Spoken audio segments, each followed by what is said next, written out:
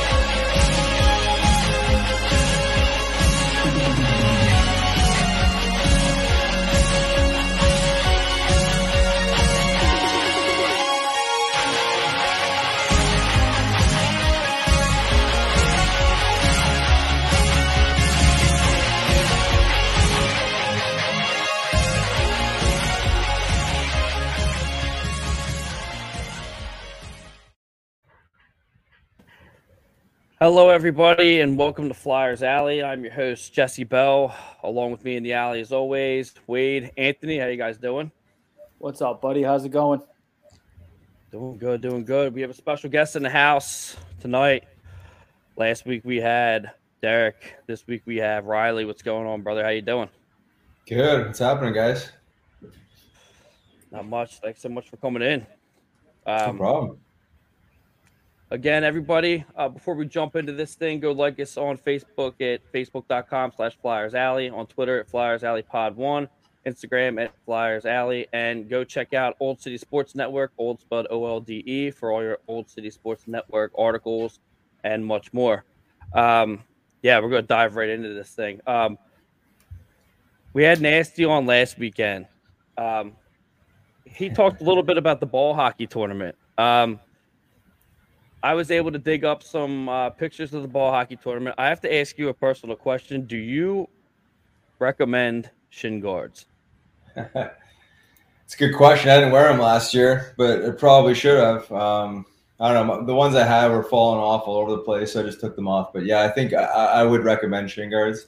It's gonna take one hack to the shin, and you're gonna put them on. So I hadn't played ball hockey in eons, so I just wasn't overly prepared, so I guess toughed it out for the day. I feel like that's the direction I'm going in. I asked Derek about it. He recommended it. Yeah. I feel like I'd be running around and they would just trip me. So, that's kind of what was happening for me. Again, I think I just had the wrong set. They were sliding all over the place. I spent more time, readjusting the Velcro and all that shit, so I just took them off and played without.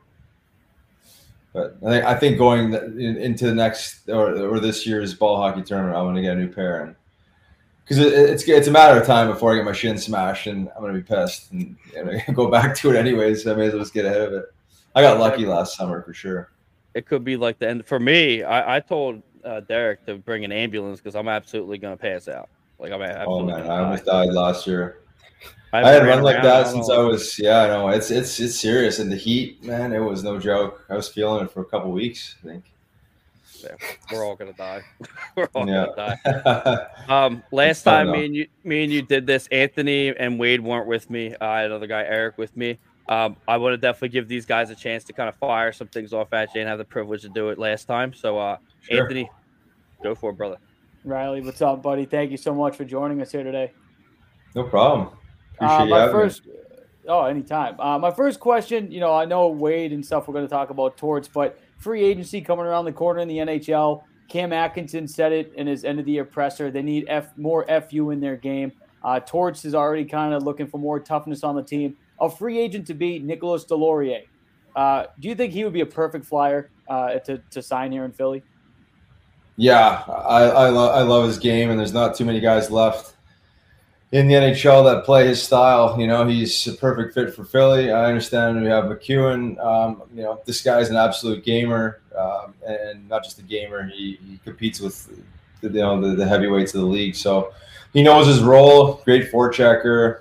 Heavy on the body. He would he would be a great addition. I'm just not sure if they're able to have both of those types of guys. So we'll see. But yeah, I would love him on my team. He's just a guy that. He reminds me a lot of myself. He was just one of those guys that was absolutely fearless, and you go out there every shift to run somebody and be ready to fight, and it doesn't matter who it is, he's game. Well, I mentioned it to Derek last week. I mean, you look at that 2010 team when you guys went to the Cup. You had Carcillo, and you had Leperrier. So I mean, hey, you can't have too many of these guys because, as we just saw in the playoffs this year, it's a much different game and it's a heavier game. Yeah, 100%. You know what? Guys like Lappy and Carcillo, they had more established roles than just being, Nick Deslauriers. And I don't want to demean his role, but I think guys like Lappy and Carcillo, played in a little bit more specific role than just bringing the grit. I think that, I think having a guy like McEwen and Nick Deslauriers on the same team in this day and age, probably far-fetched, but who knows? I mean, Torts loves those types of guys. They're consistent. You know what you can get out of them. So maybe that's what we need. Maybe we just need another sandpaper type of guy. Again, that exudes what Philly's all about. I think from an energy perspective, at least trying to show you're trying to do the right thing to the fans, I think that would be a smart move. But again, at the end of the day, it's about winning games. They need to score more goals. But finding a power forward that can score and be heavy on the body are tough to come by. So we'll see how it plays out. But I would love a guy like that. Yeah, Wade, do you want to go? Back when you're basically not phased out, but leaving the Flyers to going down to coaching the Phantoms, how did you adjust to that? It was actually a pretty easy adjustment because I made the decision to retire and I made the decision to turn my last year of my contract into coaching. So I had mentally accepted what I was doing before I did it, and there was more than one reason why I decided to do it, mainly for my own personal health and wellness, and it wasn't so much to become a coach. I wasn't in a hurry to become a coach. It was just a natural transition to get me out of the environment of fighting and preparing to fight on a daily basis. I knew I was probably going to send down to the minors. There was a good chance going into the offseason that was going to happen, and I know what the minors are like. You got a bunch of young guys full of piss and vinegar that want to fight. Right. And on my way out, I really didn't want to do that anymore. Honestly, I poured so much into it emotionally and spiritually. It's a tough role that I just didn't want to do that. So that's why I got into coaching. Was really the transition out of the game. So I could kind of begin my healing journey and embark on that, as well as stay in the game and help coach guys, because I really enjoyed it. I mean, I wasn't too far removed, obviously, from some of the guys I coached. In fact, some of the guys I coached were older than myself. So it was a good transition for me. I just needed to get out of that environment of, as hard as I was going on the ice, I was going off the ice. It was just I needed a break. I needed a mental break, and that's what you decided to do, was just to get into coaching, to be on the other side of the fence, and to exit stage left, just to escape the party and start healing. Right. I got a so we are live on Facebook and Twitter, so like people can interact with you. Brandon Cool. Paula says, "Hey Riley, question for you: What was it like playing against Torts when you guys played the Lightning earlier in your career?" Well, I mean, when I'm playing, I'm not really worried about the opposing coach. I mean, the only memory I really have of playing against him that was like somewhat involving me was when I fought Andre Waugh a couple times at home at the Wells Fargo Center. And the second time, this guy freaked out after they showed the replay of the fight, a dozen times on the Jumbotron. John Tortorella ended up like chokeholding Andre Waugh on the bench because he was going nuts. He was going to probably take a misconduct penalty. So that's the only thing I can remember of him as a person behind the bench. Outside of a few antics through the media, but it's just like any other team. Like these teams competed. They were hard. Hard to play against. But other than that, it was more his personality. You'd see through the lens of the TV and just kind of almost like look for some of his media outbursts just as entertainment. But other than that, as far as a coach on the ice, don't really remember a whole lot. How do you feel about the coach signing? I think it's a great signing. I think it's a great signing. I mean, there was 5, 6 legitimate grade A coaches out there, right? I mean, probably even more if you really want to break down available head coaches. After such a shitty season, I understand there's a lot of injuries, and you could throw a few excuses in the bucket there. But the bottom line is that the Flyers really had no identity. There was like even with injuries and all that, like they just didn't have jam that as a fan, former player that you just look to see. It was there sometimes. McEwen brought it, and it's not about fighting. It's just about playing with a chip on your shoulder and just being hard to play against. It's an attitude, right? And I think that's from that perspective, I think he'll bring that. Is the team going to be that much improved that he's going to make that much of a difference? I'm not sure, but I think he'll get them to play a real hard game. That even if they lose, they're going to go down, with a fight. And I mean that just like going down, playing hard and being a hard team to play against. So. And if it does get hairy like it did this year and parts of the previous year, there'll be some sort of entertainment for the fans and media, right? Because he's not gonna allow the team to lose 10 games in a row 3 times in a season. I can guarantee that he's gonna draw a line in the sand of expectations. And again, I think at the very least you're gonna get an energy, you can get an attitude out of him. I always said it was between him and Rick Tocchet. I think Rick, obviously he's an ultimate Flyer, come back to Philly and bring that attitude, that energy.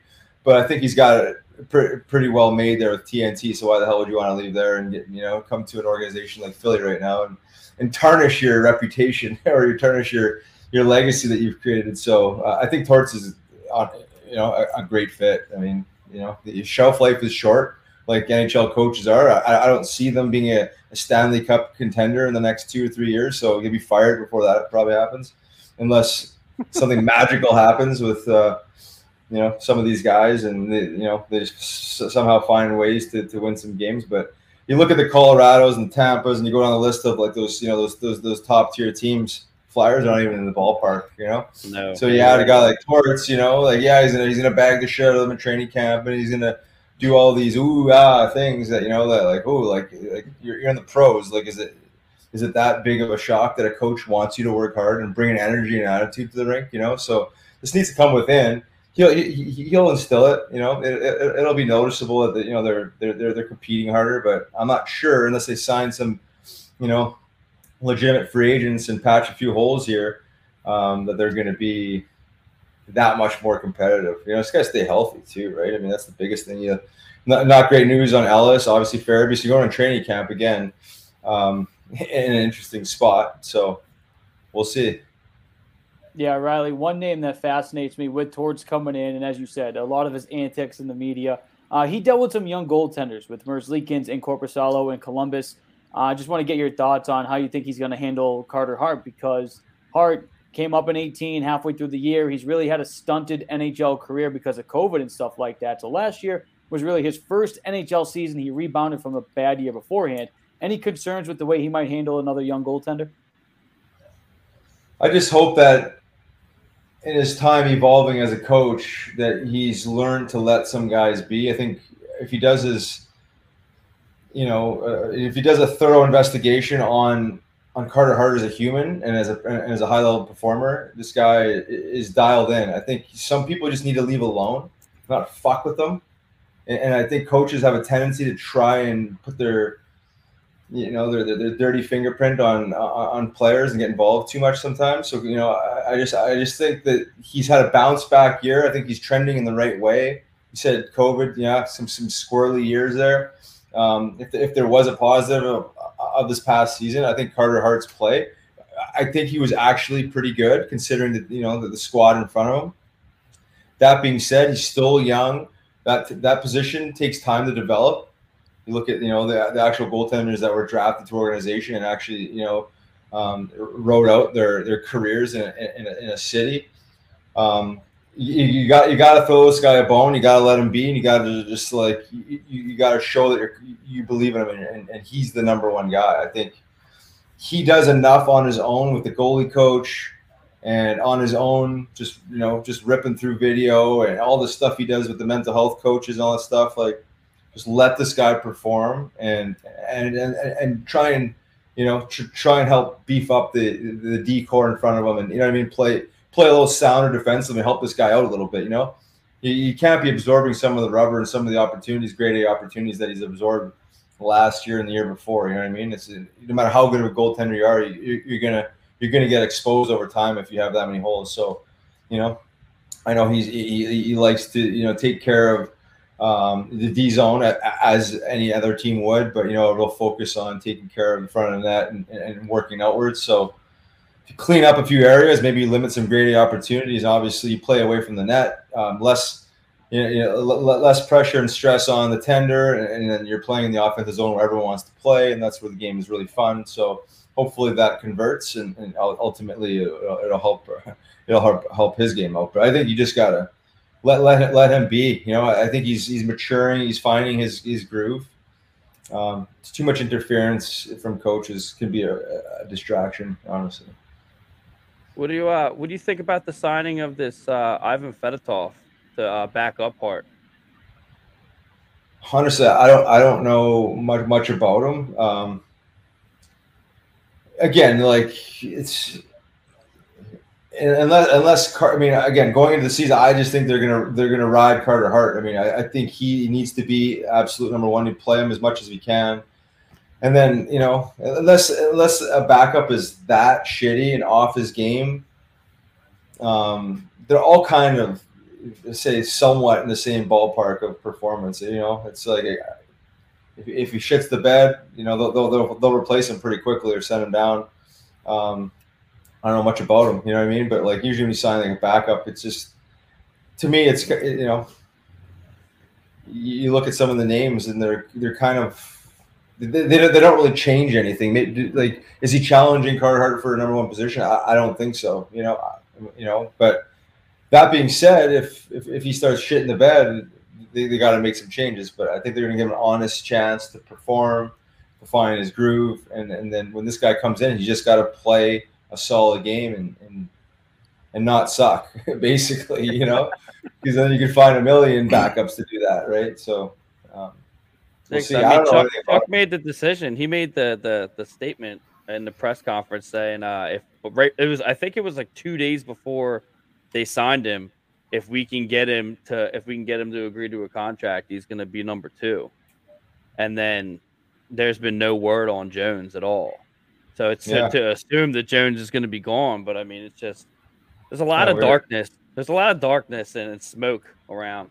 A lot of changes that need to be made, I feel. Yeah, it could be one of those fake promises. I've heard these before, where you promise guys the world, playing time, and this and that, and when time comes, it's all about performance, right? So you can lure a guy by telling them something, but if they don't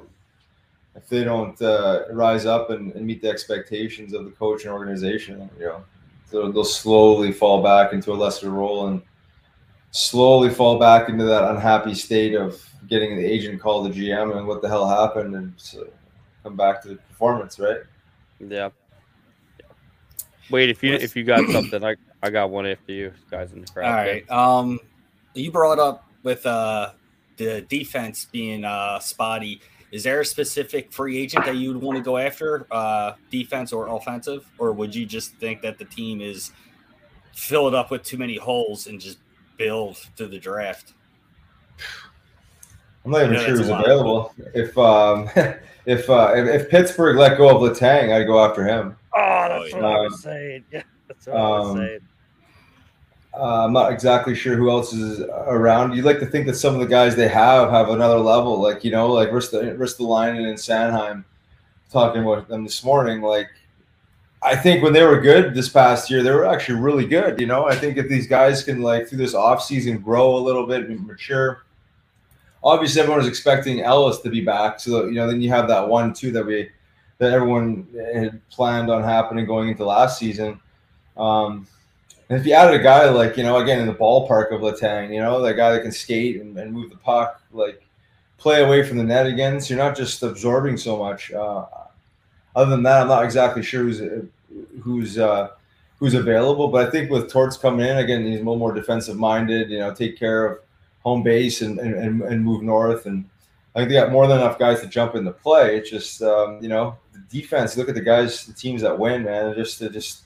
Their D are just sound. Obviously guys like Makar are they're on a level. You'll never see a guy come through like that in the next 10 years on a team. But their complementary defensemen are dynamic. So, but to me, it's that's where you need to really focus, because if you have good decor, a solid decor, you obviously play away from the net, but just those quick outlet passes, you just move the puck up to the forwards. You can have somewhat of an average group of forwards. I don't want to say average. You got to have an above average forwards, but you can get away. You can hide guys if you have a better decor. Just moving the puck, guys that can shoot, get pucks through at the blue line, advance the puck. You know what I mean? Just taking the pressure off the D zone and the goaltending. So, but a guy like Letang would be great if they could afford him. I'm not sure what he's looking for. It'd be a reason why that Pittsburgh's getting rid of him or thinking about letting him go in the first place. I think he would be great in Philly, but I got a quick follow-up, Riley, before we get to the other questions. With the draft coming up, Flyers 5th overall pick, would you do a package trade with the 5th pick to Arizona to bring back a defenseman in Jacob Chychrun? Now he's your top pairing guy with, let's just say, Ivan Provorov. I think I'd do that. I like that. I like Jake's game. His father, there's a former Flyer, tough guy. Yeah, but this guy, I've actually met him a few times in and around Philly. Man, you talk about meat and potatoes, big, built like a Greek god, can play. I'm not exactly sure. I haven't been following that closely. What his knock would be, but that being said, he's done a hell of a job there in Phoenix. He plays in a leadership role. Big, strong guy. I like him. I'm not sure how that's going to go down. But what was the trade? What was the total package you were mentioning? I just said just a package starting with the 5th overall pick to Arizona, and you'd be getting back Chychrun. That's just the way I would start a package, because I feel like if they're going to do this retool as they're talking about, and you get Torts coming in, already talking about cleaning up in front of Carter Hart, well, Now you get a stable guy in Chychrun who can help balance out Provorov and get him back on the straight and narrow. I mean, right there, you got a solid 1-2 punch at top defense. I agree. I think, Provy's always been at his best. You go back to, 2 years ago, when he has the luxury to know he can jump up in the play and be offensive and carry the mail and know that someone's taking care of him and sagging back and being more responsible. I think Chychrun would be that guy. I think Provy just needs that partner that brings him that confidence where he can, not just survive, but thrive and play his game and, be a little more offensive and jump into more holes and not have to worry so much that he has to do both jobs, which he wouldn't be anyways, shouldn't be. But knowing that in the back of your mind gives guys confidence. So I think having someone like that, whether it's Chychrun or I'm not sure again who would be available. Now you're talking about a trade, but yeah, you need to do something. Again, if you can't go another season the way you did. So if Ellis is not going to be ready, the fans aren't going to put up with waiting for another press conference to wait another 2 months for another update to see where this guy's at. Like that was your number one defenseman, and now you got to figure something out. So yes, I think they're in a position where they're going to have to offer something to get something to make some sort of significant impact on the back end. Otherwise, they're going to be more of the same, in my opinion. I'm a huge fan of the Letang thing. Huge fan of the Letang thing. I don't know how the fans would go about that though. I mean, yeah. I could be very. Dude, they welcome Max Talbot to town. I was gonna say, that's true. But Max Talbot does everything though. He gets in the rough stuff. He gets in the corners, kills penalties. He's a fighter every once in a while.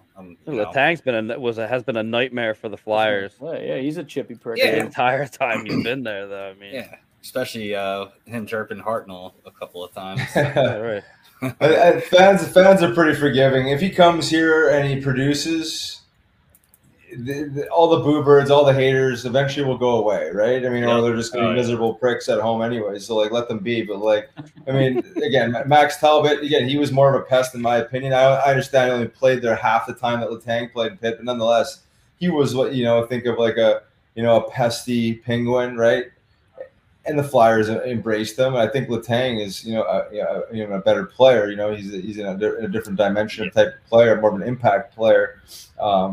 So if he's, if he comes in and produces and it brings energy, what could you be hating on? If it's about winning and competing and scoring goals and all that, like if he's doing that or helping contribute, should be you think that the fans should be happy and supportive. But we'll see if that's even an option. I'm not sure what kind of money he's looking for. I think what I heard with Malkin, they offered him 3 years, $7 million a year for $21 million. I'm not sure exactly if they even made a formal offer to Letang or not, but it's all about how much money this guy would be asking for anyways.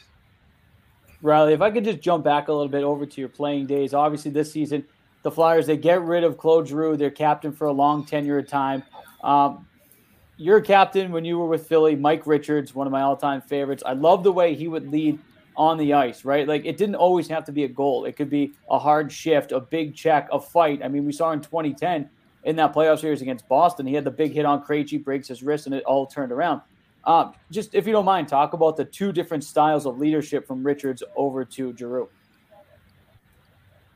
Well, it's two different types of players, both, I would say in elite categories, right? I think Richie was just obviously more of a grunt worker, hard-nosed, say power forward type, player, right? I mean, he to your points there, he did everything, right? He blocked shots, he'd fight, he'd hit, heavy back check, and just crazy effort plays, just like what you'd expect out of a leader.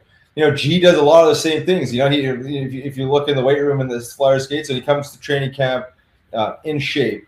High skill, high hockey IQ, passing ability. I mean, I'm not sure how many guys you'll see in your lifetime that can pass like him.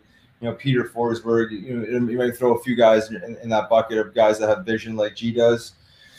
Just a different type of leader, right? I mean, he cared just as much as Richie, but just the way they expressed it and communicated it, it's just different. It's just different styles, right?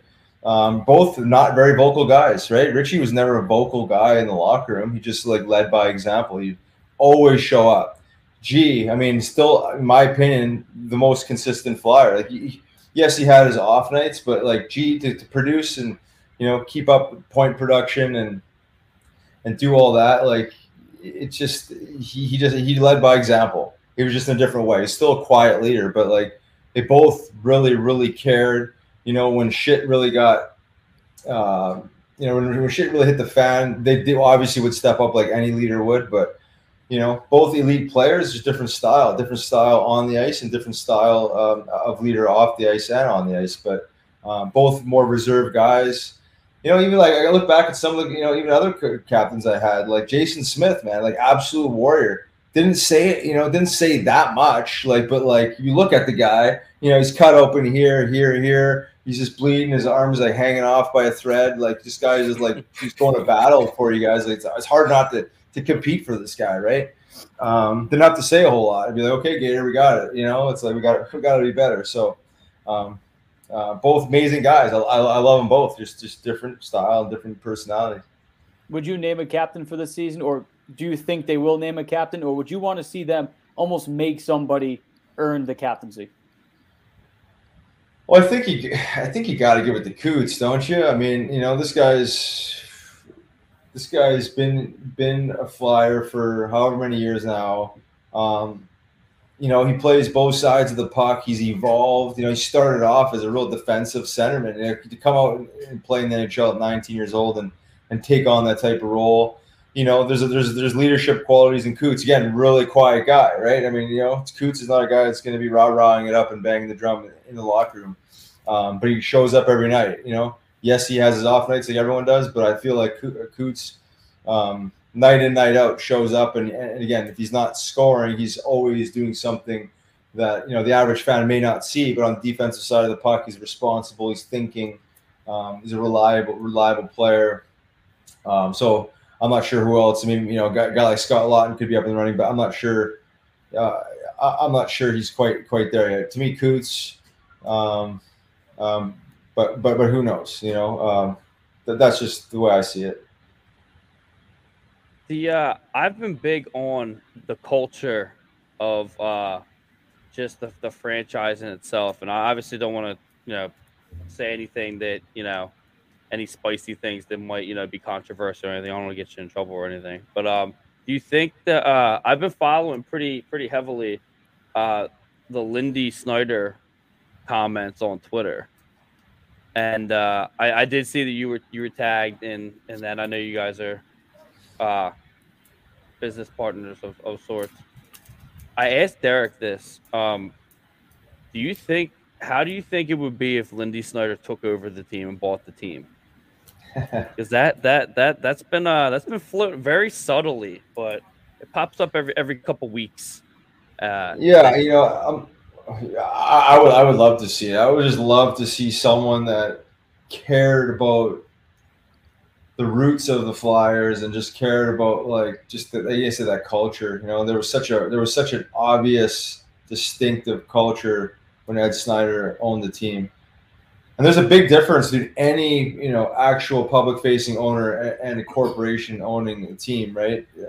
It's just a different feel. So whether it's Lindy or someone else, I would just love to see it shift from a corporate ownership into someone that actually is human, or a group of humans that that actually have an ownership, because there's just immediately more culture. I guess I understand that it's going that way no matter what, right? It's just like there is more corporations owning teams, and but that being said, there's something special, whether you knew it at the time or not. You kind of see the transition and kind of see the holes in what's going on as it's evolved. But I played for Ed Snyder. This guy came down in the locker room, win or lose, he come and shake everyone's hand, look you straight in the eye. There was something very, very powerful about that, where that the owner cares about you and the team and the success, right? It's powerful, that's the human nature of the business. But now it's when you remove that, there's just a different feel. Can you still win without an owner like that? Yeah, I think so. But I think you look at the Flyers' history was built around Ed Snyder. It was built around, say, the Broad Street Bullies, which I understand evolved. And there's never going to be the Broad Street Bullies again. But there was this identity just of being a hard team to play against. You knew if you're coming in the Spectrum or even the Wachovia Center, Wells Fargo Center as it evolved, it was going to be a hard night. You were coming in and you were in a battle. Fights or no fights. It was just going to be a battle. Yes, Ed Snyder passes. They move in the corporate mothership, and they get rid of all kinds of alumni in and around the building. Working up, and in the executive offices as like salesmen, Joe Watson, some of these guys. Again, they just kind of got rid of like the old school guys that that were kind of helping continue the culture of the Flyers. They got rid of them. Just it's the way it's run. I guess has more of a corporate feel, obviously, but it's a big difference. So again, very, very distinct identity as a hockey team in a very blue collared city. To like a lot of fans I talk to are like, well, what the hell happened to the Flyers? And it's like, well, do you have a few hours to sit down over coffee? Because this is it's pretty deep. It's not just a simple fix, but culture, man, it's powerful, and building around something like that is powerful. So they're gonna have to find a way to create a new identity, kind of bring that culture back, obviously in a modern day fashion. Like I'm not suggesting we go back to the Broad Street Bullies, because that's obviously never going to work. But the energy the Broad Street Bullies represented and brought to the rink every night was powerful, right? And then you go into like the next era. The Flyers are always known as the hard team. Look at some of the teams around the NHL. They're hard teams to play against. It's not about fighting, just like just being heavy on pucks, heavy around the net. Heavy on the forecheck, being relentless. So they're gonna have to do something to kind of find, or it's not finding. It's like carving it out, because it's not like, oh, there it is. There's the identity. It's like go throw it on. Like it comes from within, right? I mean, it's like each individual in that locker room has to come together in agreement that we're going to play together and we're going to compete in a certain way, and we're going to have a certain mindset going in each game. Otherwise, it's just talk, right? Everyone talks about these things, but having the discipline to engage in the games with that type of attitude, and having the discipline to come together and compete on a daily basis, that's another story. And that's part of the coach's job is to kind of funnel them, but at the end of the day, it's the guys in that locker room that have to be the ones that bring forth the effort and bring that identity onto the ice.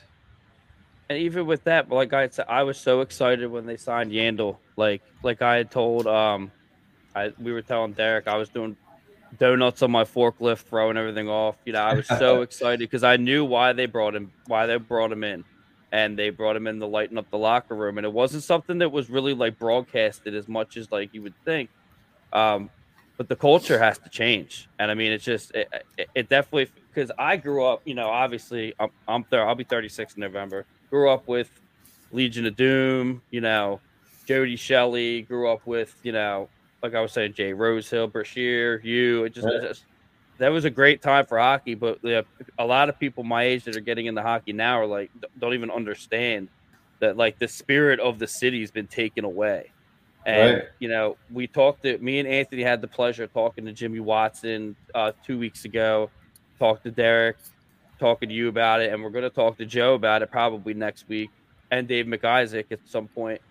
And I feel like you all are going to say the same thing, is that, if she were to buy the team and that would happen, regardless, just someone. Actually, Jim Watson said he wished a bunch of you guys got together and just bought the team.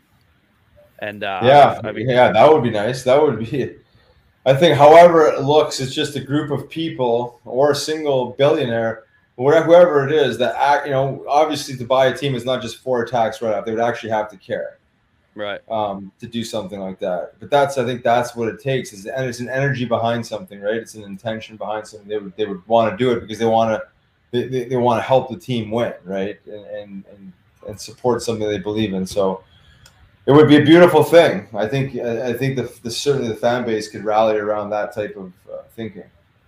I think that's why it's a big thing for everyone. But me, I'm a huge fan of McEwen. Right when he came in, I mean, that's the type of player I like. I love the Ice Guardians. I love the Enforcers. It's the the blue collar hockey player that I grew up watching. But not even just the fact that he fights. He defends his teammates. They played a little bit at the beginning of the season. They played a little bit different, and then it just kind of fell apart a little bit with that. I'm not saying it's his fault at all. Like I said, I'm a big fan of him, but I feel like you have to bring that back at some point. And you got to re-sign him. I mean, you have to have McEwen back at least. I mean, you have to. I mean, again, he was right up there with Carter Hart is probably the two highlights of this year. Honestly, I like him. I think he's improved. I think his attitude continues to get hungrier. I think he's kind of been new in this role too, right? Yeah, I didn't think he fought a whole lot before he come to Philly. I think he realized coming to Philly, you have to fight more and fight some bigger dudes, and take some beatings, give some beatings, learn the job a little bit more. And I think he embraced it. That being said, he needs to be rewarded for it. And absolutely, obviously, Philly loved what he's done. He fits Philly. He's like a modern day tough guy. I mean, unless Ryan Reeves is getting signed or something like that, or like you said, Nick Deslauriers, you know what I mean? Like, you got to sign him. Ryan Reeves, that would definitely be something. I feel he fit in perfectly here. I feel. Yeah, of course, yeah. Yeah, Riley, getting back to the whole chemistry talk and things like that. Back when you used to play, you had some characters on the team yourself. You had Hartnell, Aaron Ashram, another guy, and I remember going to games at the TD Garden in Boston. They had this 2 levels from the escalators. You had to go up one, then you'd walk 20 feet, then you go up on the other one. But in between, off to the right, we could always see the road teams, and I would always go when you guys were in town. You'd see the teams kicking around the soccer ball, playing, back and forth, 2-touch. Just talk about how just something small like that before a game can really have a team bond, come together, and really fight for one another. Yeah, it's amazing how something so simple and something so fun can be so effective. What you're really doing is just getting out of the thinking mind and just kind of like just being, right? You're having fun with your buddies. You're not watching video. You're not getting all tensed up about, this and that. You're just kicking a ball around, and there's obviously a strategy around the game itself, right? You're trying to sewer guys and stuff like that. Again, having fun, loosen up. And I think, and then larger groups of guys, right? It's not just like 2 or 3 guys. Most of the time it's like, 12, maybe 15. Like a good chunk of the team play at some point this kickball game. So brings guys together. There's laughter, there's energy, there's a level of competitiveness, looseness, all of the above, right? So I always say, like, the kickball game was like the best part about the hockey game, man. That was like the funnest time of the day leading up to the game was the kickball game, right? It was high energy, a lot of fun, just guys being silly and, being characters. So, yeah, I think it's a huge part of the preparation of the game. I got a guy I actually haven't heard from this guy in a very long time. Former hockey player, he played juniors. What goes through your mind when squaring up with someone much larger like Wah? Is there a game plan going into a fight like that? Also, one of the best knockouts to go down in Western, I don't know what WF. Wells Fargo Center. Wells Fargo Center. Okay. I'm sorry, my bad. Yeah. Yeah. I mean, larger guys for sure. I mean, I was a smaller guy. I mean, I'm real light right now, but as far as size goes, I was on the smaller end of guys. So for larger guys with larger reach, trying to get inside and just go more punches and bunches. Guys more my size, I would open up a little bit more. Like Sean Thorntons and Aaron Ashrams and guys like actually in my weight category.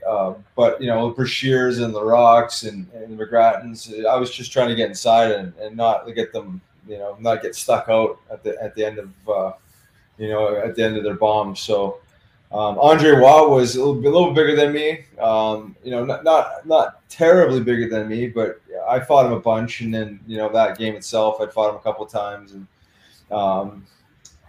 the first time I fought him that day, I'm a lefty and he's a righty, and I grabbed onto landed being his left hand, his lead hand, and he pulled his arm out of his jersey and got loose. So the first one was a draw, but I wasn't overly happy with the fight because I just didn't get a good grab, and he got his arm loose.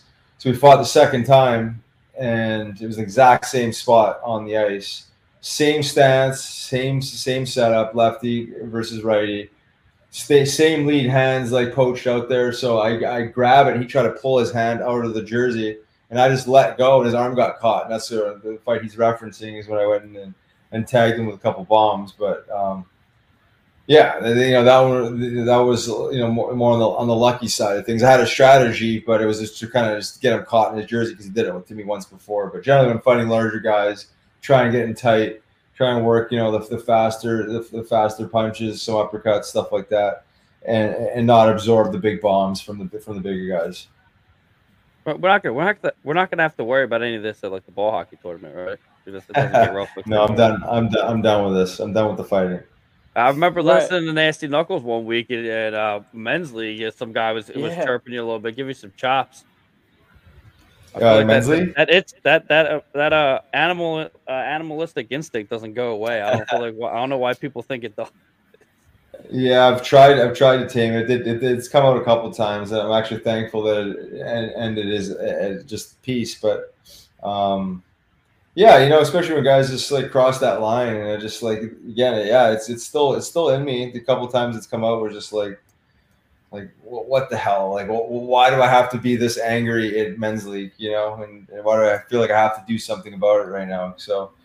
But when I play, I'm obviously not mentally preparing for that. I try to be a skill guy now and try to have fun, play pond hockey. So when guys, you play against some of these try-hard guys that get their elbows up and just cross that line of using their body to manipulate position, stuff like that. It gets a little bit. I don't know. It brings out the competitive nature in you, right? So you just kind of like my first instinct always, if someone does that, is to cross-check them. I don't even think about it. You know what I mean? So I'll cross-check them in the back. And then they'll turn around and be like, what the hell are you doing? And I'm like, well, you're fighting for a puck and you cross the line, in my opinion. So that's the way I deal with things. Because it's like, if you have a problem with it, we can fight, and that's usually the way I usually dealt with it. But I forget that it's men's league. So when I do that and I create a confrontation, it's like, okay, now like, am I fighting now? Like, should I do this? and it always goes back to, no, we shouldn't do it because, these guys have jobs just like myself, and I don't want to go, show up in public with broken, my nose is already busted up. Yeah, I don't need another broken nose or, black eye and all that shit. So it's not about that. Yeah, people just suck, especially in beer leagues, always trying to go $110, trying to put on a show. You mentioned the alumni for the Flyers. Obviously, it's not – from the outside perspective, it doesn't seem like it's as big and booming like St. Louis, right? You get all of them. It's almost like a party. You guys had the alumni game. I believe it was a year ago at the Wells Fargo Center. Is that the start of something to, hey, hopefully we can bridge the gap now with the team and with the alumni? I would hope so. Brad Marsh has done a hell of a job with the alumni. The challenge is a lot of these guys are getting older, especially a lot of guys that did play in some of these alumni games, the local ones anyways. Again, like the Joe Watsons, the Jimmy Watsons, the Hounds, like that's a good core guy, group of guys that don't really play anymore. And then, for these games you're talking about last year, we flew in a bunch of guys from all over the U.S. So Brad Marsh does his best to bring the guys together. Last week we had the Flyers Alumni Golf Tournament. Guys coming in from all over the place. But these games, like I would love to have more of these alumni games. It's just challenging because again, like to actually be an alumni game and actually have enough guys that can skate and get around, like you have to bring them in from somewhere, right? So the larger games like that probably only happen once a year, and that one specifically was for who was it? Was it Paul Holmgren or I think it was specifically for one of the Flyers. So there was something behind that specific one, but. I know they've done them in Reading and they've done them outdoors, and they try and get the guys together as much as possible, but it's just not that easy. I would like for it to be a little more often, honestly. But Brad Marsh, all together, all around with the Flyers alumni, just does a hell of a job of putting together just alumni events. But the on ice ones, I would love more of for sure. That last one that happened, I was in the press box for that one. Didn't know I was going to get the opportunity to go and see you guys go. You and Upshaw had a night that night. That was pretty. Yeah, that's right. The Updog. Yeah, right. Exciting. Yeah, it was fun. Yeah, we're in flow state. I'm sure he had a good time in his Philly days, right? Upshaw, obviously on the ice, he was a good player, and yeah. Uppy knows how to have a good time, knows how to enjoy life. So. You, try I to know see a what little bit of Bio Alice of some of these alumni games, huh? What's that? Bring Frankie like, back? Yeah, bring him back a little bit. He tells us stories all the time about I think it was a men's league, or was it no? It was alum. I think it was an alumni in Voorhees that he lost it a little bit because someone slew-footed Watson or something like that. I forget what it was. I forget the story too, but I've heard that, and there's been a few incidences with Frankie, because he really has no off. He has no off switch, but he's fun. He's fun to be around and fun to watch. He gets to the red line and just bombs slappers, high heat, because he's just obviously not in great skating shape anymore, you know. So he's a funny guy. He's a funny guy, yeah. One of your former teammates, Scott Hartnell, just talk about what he would do in the room just to keep things light for the guys.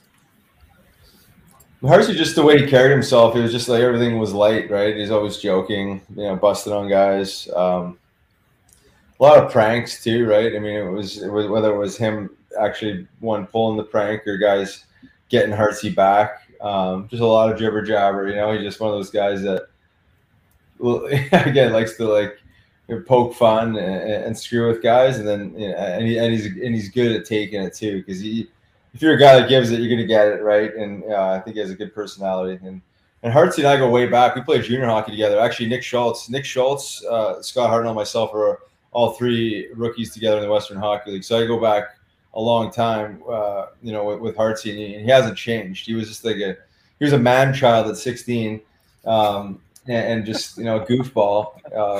And he really hasn't changed a whole lot, he's more mature looking, but I think he's the same guy. So just light, like to have fun, and a hell of a hockey player. He was a guy that showed up and competed every night and had an identity, and just brought it. But just a good guy around the locker room. Just never took himself too seriously. I remember that fight. It was like right in front of the net, and Avery from the Rangers, Sean Avery, was being a prick that night. And they decided to drop the gloves, and I think Hartnell just beat the wheels off him in 2 punches. It was hilarious. Yeah, Hartsey could do that. Yeah, he's a competitive guy. Didn't fight a ton, but he would show up and he'd swing. He's an athlete and he could hold his own. But yeah, no, I liked Hartsey's style, man. You should have seen him in junior, man. He killed guys, just crushed guys. With big hits, and have guys challenge him. But yeah, man, he was just just a power forward that could produce offensively. He played in the NHL when he was 18 years old. He's a 7th overall pick. He's legitimate NHL hockey player, and found his role. Philly was a good fit for him because he's in Nashville for so long, and did well there. But I think I just think of as long as he played in Nashville, I just think of Hartsey as a Flyer, with the Columbus and that whole thing. But I don't know. I think just to me, that's where he really fits as a Flyer. Yeah, that long hair, looking like Yukon Cornelius that year. Yeah, right. Yeah, I like him on TV. I think he's great on TV. Good. Really, yeah, he's good. Mm-hmm. The haircut was a little weird at the beginning, but I like that rooster thing that he had. Yeah, I know, right? No kidding. I feel like a lot of people don't know that he actually could throw down, and he could be that guy if he needed to, because he didn't do it very often. Yeah, but, he's got a big frame. He's bigger than I am. He's 6'2", and probably probably 215. He's just a bigger guy. He's got pretty broad shoulders. But again, he was a legitimate player. I mean, his first year in junior, he put up I think 80 or 90 points as a 16-year-old in the Western Hockey League. He could score, he could pass, and hit. And then obviously when you first get in the NHL, you take a lesser role, and then you kind of work your way up and get more minutes. And I think his best year probably was still with when Yogs joined the team. I think that was probably his best year in point production. Really found himself, found a groove. Going to the net. It's good around the net. Before we jump out of this bad boy, because we are kind of going up to an hour, I don't want to, hold you on longer than you would like to be. Can you give me a good the first time you met Derek Settlemyre? Or a good nasty story, maybe a good nasty story. Jeez, G-rated if you need to. Wow, man, there's so many. He's just such a character. I don't even know where to begin. I mean, the first time I met him was with the Phantoms in 2004, 2005. I started the year in the Central Hockey League, and Ron Hextall called me, and basically I had signed a 25-game professional tryout agreement and met the team in Hartford. And Nasty was the first guy there, high energy, bouncing around, but just felt like I knew the guy forever. I'd be like, geez, I feel like I know this guy, because he's just so helpful, and again, it's like he just did a line of coke or something. The guy's like bouncing around. I'm like, holy shit! I'm like, is everyone this friendly around here? So that was like my first, meeting with him. Just like, holy shit, man! But we hit it off. I actually was always an early guy, but I'd go to the rink early because he was always there, and I would just sit in his office and just shoot the shit. And it was just like one of those guys that just hit it off with him almost immediately. Landed up living with the guy one season. It was actually the season before I actually made the squad full time, and just stayed in Voorhees and trained. So we got to know each other. A lot of concerts and stuff like that. But just an overall good guy. But man, Nasty, he's a character. High energy, man. It's just fun. It's fun to watch. But always screwing around too. You think Hartnell screws around. This guy always pranking. Always pranking. I mean, even after I'd seen the same prank 100 times, the old snake in the cooler, he still somehow got me with this where it was 5 years after I retired and hadn't had a touch Gatorade for 5 years, and show up at the skate zone. He's got the cooler out, and he's like, "Hey, Rouse," he's like, "You want to try this new flavor of Gatorade?" And I'm like, "I don't even drink this shit." So he opens it up. I, for whatever reason, go in there and reach, and sure enough, this double-sized cobra head pokes out. I'm like, holy shit! I'm like, how the hell did you get me? How did I fall for this? You're so casual with it, but he's always screwing around, always doing something. He got Hart in a trash can, didn't he? Yeah, he did, and he got Scott Lawton in a trash can. We actually filmed with Hunter Brody today from Broads Media, and he called us 3 times before. He's like head on a swivel. He's like, "Is Nasty out there? Is he hiding behind a tree or something?" He's like, "I know he's around here somewhere." He's like, "Open the garage door," because his radar was on, because he just knows anytime you're around Nasty, there's something up, So that's just everyone that knows Nasty knows that something's bound to happen. So just to keep your head on a swivel. So. Fun guy. Talk about the locker room loose. Yeah, I know. His dad's legendary. I didn't know about we talked to Andre Lavoie a while ago, and he brought up the Philadelphia Firebirds. I had no idea that his dad actually suited up and played goalie for them. You showed me. Yeah, he was texting me pictures the other day. I was like, oh my god, I love the jersey. So that's kind of how it started. But yeah, I had no idea that even happened. Yeah, such an interesting story. Yeah, we actually had him on our pod, and I've known Sudsy for years, but some of the stuff I had no idea how it kind of all evolved, and how he kind of found his little niche, and how he landed up playing a couple games, and it's incredible actually. Something like that would never ever happen in today's day and age, but much like a Nasty, just. He's a good guy in the locker room, high energy, good communicator, and kind of found his lane. And Bobby Clark was a big fan of Sudsy, and was a supporter of him. He helped him get a job down in Florida after he's with the Flyers. So it's funny how it works. It's not what you know, it's who you know, but it always goes back to relationships and character, right? And I think if you have good relationships and have good character, you can last a long time in a certain job, and that's kind of how they've done it. So we got one more question from the audience before we wrap this up. It's actually Wade's father, Wade. Who was your idol growing up playing hockey? So I had a couple. I grew up in Winnipeg, Manitoba, and my parents had season tickets to Winnipeg Jets. Dale Hawerchuk, Scott Arniel for Winnipeg Jets, Scott Arniel, most people don't know who he is, but I'd won a Scott Arniel jersey, number 11. So I wore number 11 on my whole youth hockey career, as well as into juniors. Just because I won the jersey, I had no idea about the guys as a player, really. Ty Domi, I remember, having Ty Domi on the Winnipeg Jets and being a fan. Didn't really understand the role. I was too young to understand that. And then just with the Edmonton Oilers, Mark Messier, who also wore number 11. So Dale Hawerchuk, Scott Arniel, Mark Messier, I'd probably say the three. And just because Winnipeg Jets fan, grew up in Central Canada there. So those were the ones. All right, Riley, before we let you go, you want to just plug and talk about what you're getting into now with the Body Check Wellness and the CBD, stuff like that? Yeah, so we've been doing this for quite some time. Hemp-derived CBD and functional mushrooms. Just, everyday, daily maintenance, right? I look at these things as dietary essentials, daily supplements, however you want to look at them.